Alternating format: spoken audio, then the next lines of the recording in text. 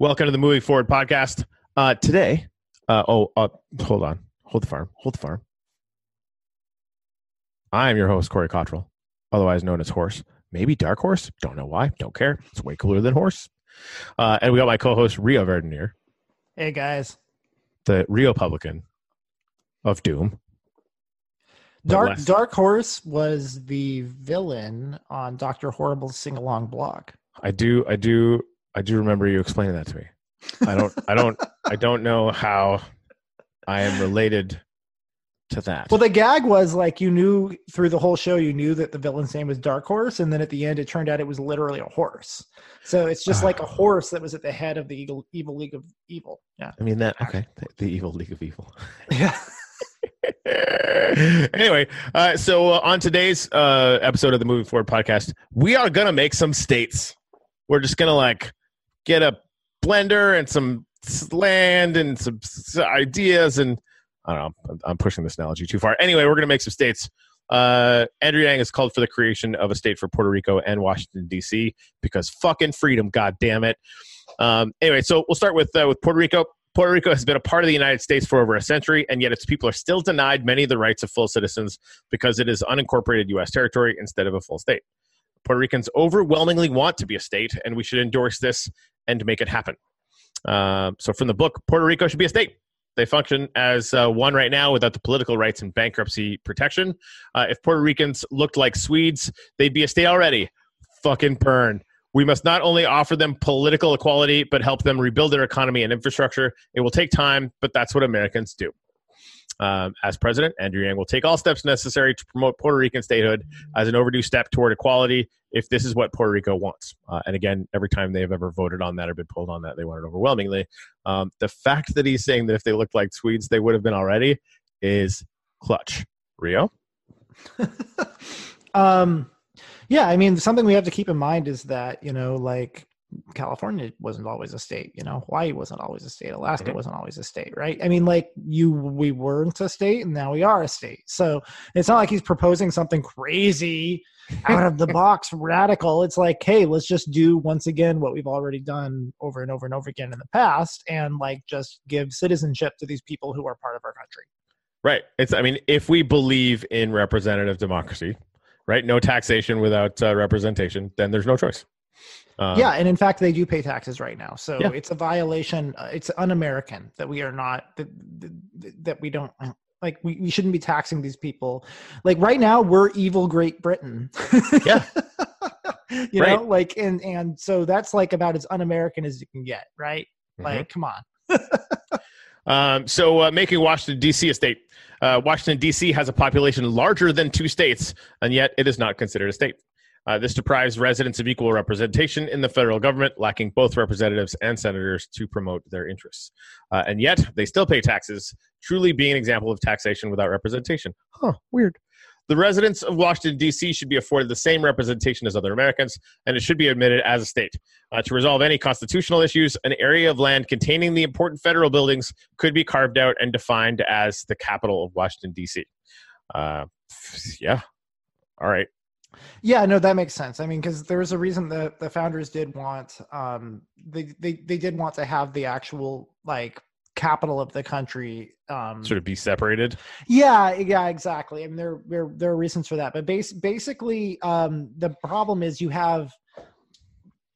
they couldn't have imagined that this little tiny spot of land around the White House would have so many people living in it now, right? So it's just a matter of this is really just Yang proposing that we update things to fit the 21st century, because a lot of people are full-time residents there and they should get the same rights as other citizens. Yeah, they don't have a senator, they don't have, you know what I mean, like that. Yeah. And fucking weird people who live on a hill in Idaho have one. So I'm sure they're not weird. I'm sure people from Idaho. I mean, yeah. And that's separate from the issue of but the Senate itself is also kind of a little antiquated, if you ask me. I mean, at the time when it was set up, again, they couldn't have imagined that you'd have states with, literally 100 times the population of other states. And so at some point it's just gotten so out of hand that we have, well, and also frankly, and this is something that, you know, people who want to defend that, the idea of, you know, states' rights and decentralized power are all good. But again, when it was set up, we weren't actually expecting the federal government to have as much power as it has.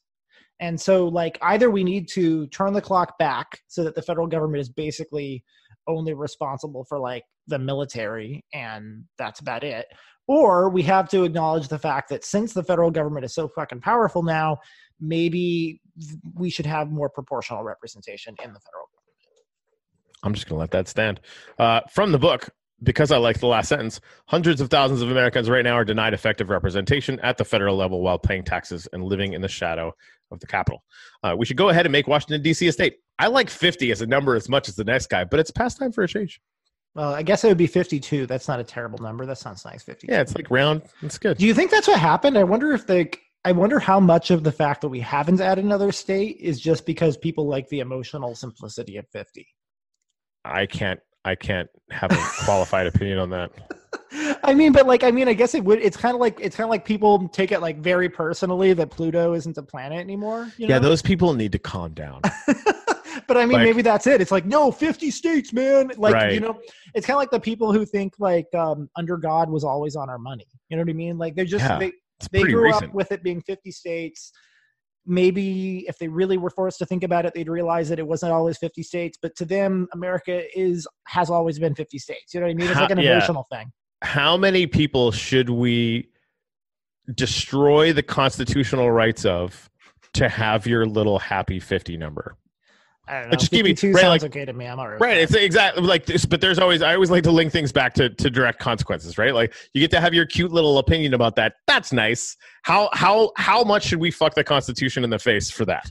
Just as a, something else you could do is number. you could just take some of the more populous states, especially ones that also have a lot of land, and split them up a little bit, and then you could get us to 60 states.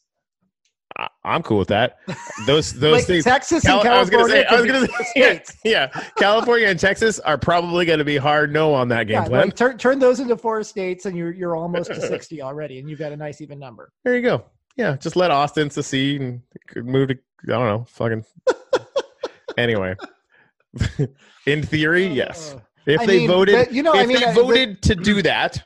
Then, because like having people dynamically be able to self-organize, I think would be an actual an interesting way to do it. Especially as like a lot of the things that we do now are decoupling from land anyway, right? And then maybe down the road we could have a map where President fucking dumbass McGee isn't saying you can't impeach this, and it's like all red because it's all the land where nobody fucking lives.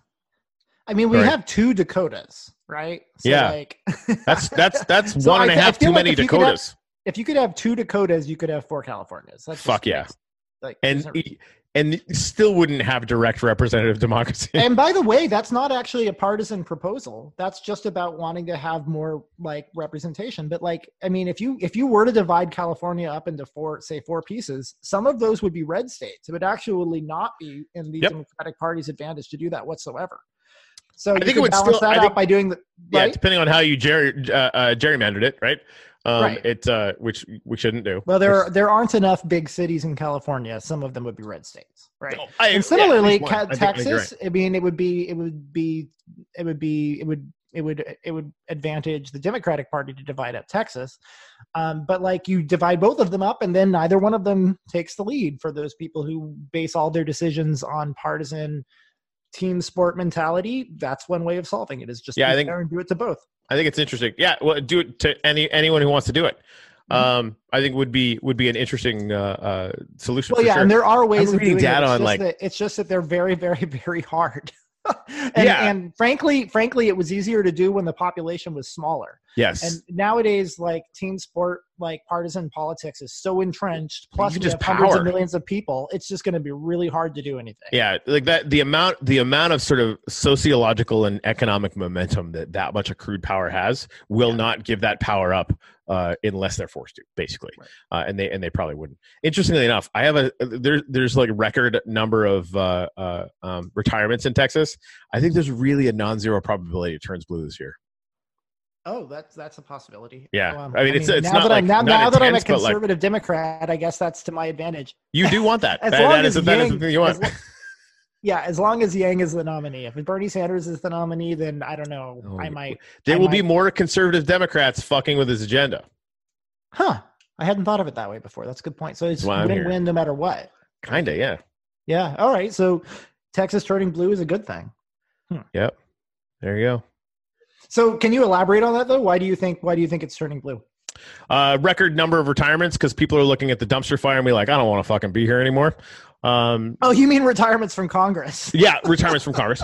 And I mean, the demographics were already starting to move. Beto's Senate race gave us a lot of data on how Democrats are operating in a statewide environment, and they're just starting to figure out how to do turnout in Texas as Democrats, which they've been inherently shitty at for a long time. So if you had an Obama level turnout machine in Texas, they would very likely win.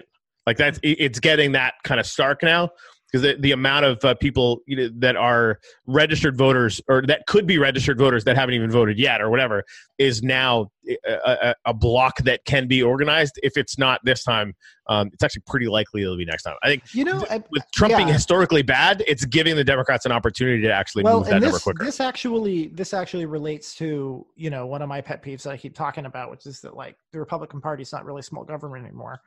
I mean, the Democratic Party has an opportunity. All right, so like small government conservatives like myself may only be 15 or 20% of the population, but if you can take 15 or 20% of the population away from your opposing party, it's a super majority, and put them in your party, yep, you're going to win, right? So, do you want to attract people like me to your party by nominating Andrew Yang or not? That's up to you, Democrats. Yeah, I draw the yes, especially considering this is the thing. Like, and the reason why this works is because your priorities are met by Andrew Yang's policies, and mine, which are different, are met exactly to the same degree by Andrew Yang's policies. So we can be post partisan. I know that sounds like a giant freaking cotton candy unicorn in the sky, except that it can be true. Well, and you know what? I think social progressives and fiscal conservatives are honestly more natural allies.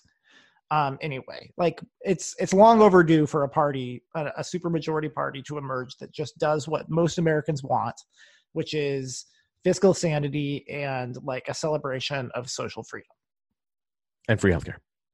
Don't get triggered by the word free. Government run healthcare because it's better. All right, that I'm willing to compromise on that one as long as you give me a tax cut. Right, $1,000 a month. How's that sound? Well, I'll be that would be the biggest tax cut I've ever gotten. I would thank you very much. And scene, because it's me, not Andrew Yang, not like Andrew Yang is because Andrew Yang is our taco. Yeah.